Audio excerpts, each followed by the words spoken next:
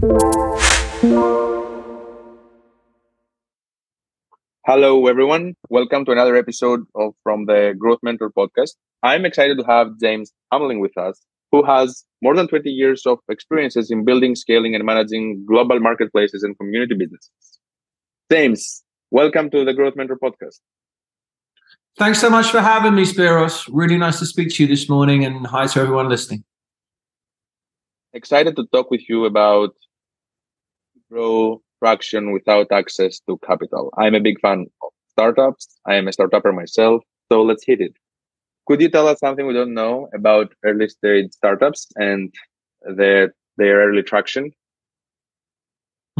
It's a good question for the Growth Mentor community, because I speak to a lot of mentors on here that don't have access to that capital and ultimately are doing incredibly well without that. I think what we see in the current market, which is so encouraging, is the access to so many tools that can get you started really quickly, right? I'm now talking to more and more businesses that are looking for the kind of scale up traction, right? Starting to invest in paid media and things of that regard. But look, building websites, getting your own followings on social media, like it's never been simpler, right? So to get from nothing to something is incredibly encouraging. And we saw a lot of that during the lockdown as well, right?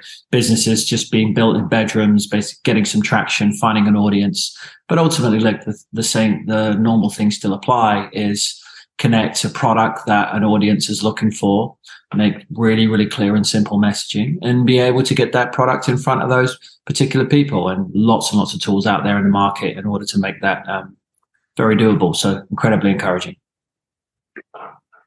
Well, James, what do you see going wrong with startups at early stages? Like, what mistakes are they doing?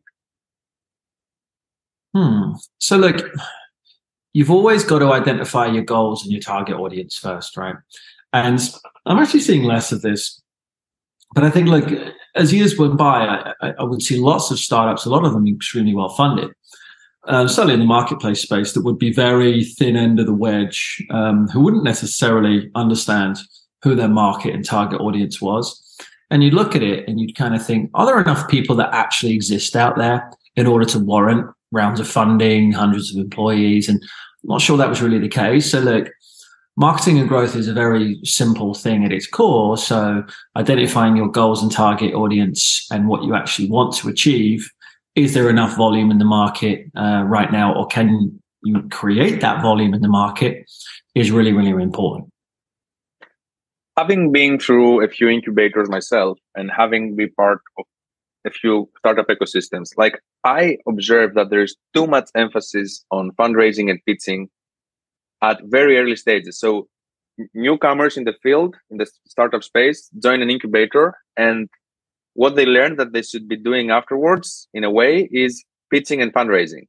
Like, why is there too much emphasis on that? Wow.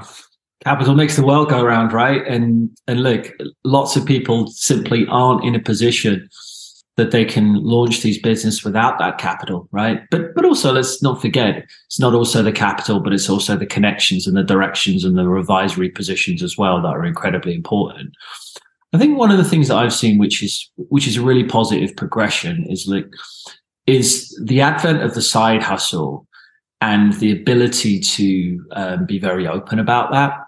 So if you think about, traditionally, you would quit your job, right? Maybe it's a high paid one. So you need that investment to basically subsidize your lifestyle in order to build your product.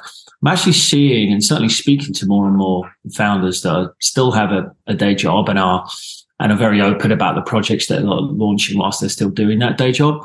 And that's a really interesting development, because certainly I've come from environments where in the past that wouldn't have really been encouraged, right? Commitment would be questioned and things of that particular nature, right? It wouldn't necessarily be as encouraged. But I think the lockdown years kind of took us to that position, because ultimately people had a lot more free time. So an interesting development in that realm, I would say.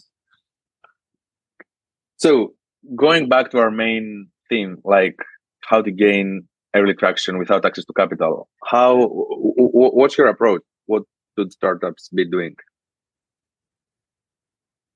It's never been simpler to leverage free channels, right? low cost, building up your own audience has never been simpler, right? And to go out and get those 50 to 100 first customers is something that you should be able to do, right? Whether it's friends, whether it's family, whether it's networks, whatever it may be, that's always the best place to start. And in a sense, the best way to kind of beta test what you're doing, right? Can you leverage the free channels that exist? Yes. Content creation takes time and it isn't simple, but you can already leverage those audiences. I think your personal network is going to be absolutely vital to that, right?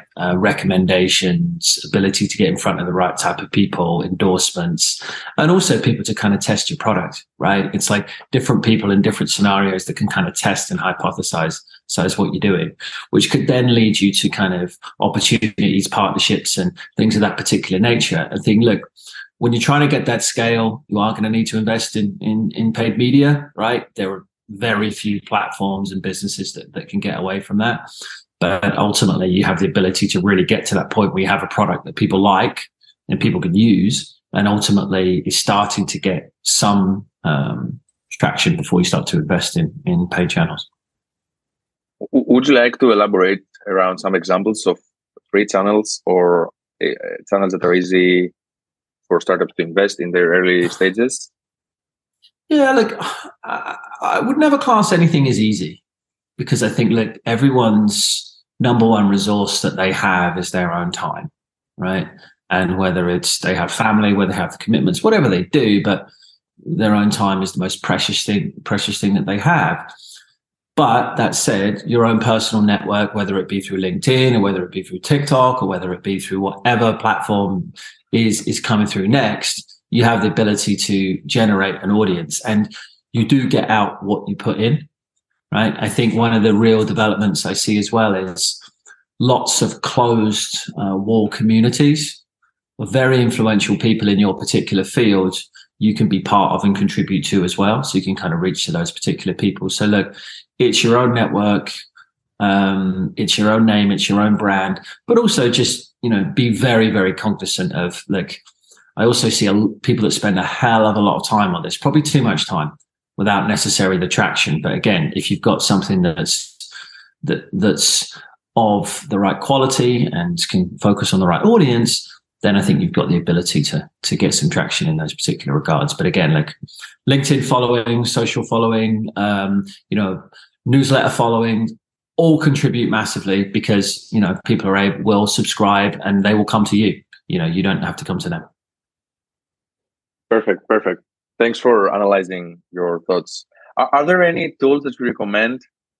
What are your favorite ones around this topic? So look, the tool that I seem to be using more than it, there's two for networking, and on the business side, number one is WhatsApp and number two is Discord. And again, they're free and available to basically anybody. I would think in terms of, if you're looking to build up a newsletter, one platform I would recommend is Beehive. I'm seeing more and more newsletters come into my inbox that are powered by Beehive, hearing some really interesting things on the content creation side of things. So would massively recommend that as a platform. And ultimately, if you've got some great thoughts, find an audience and share them on a newsletter.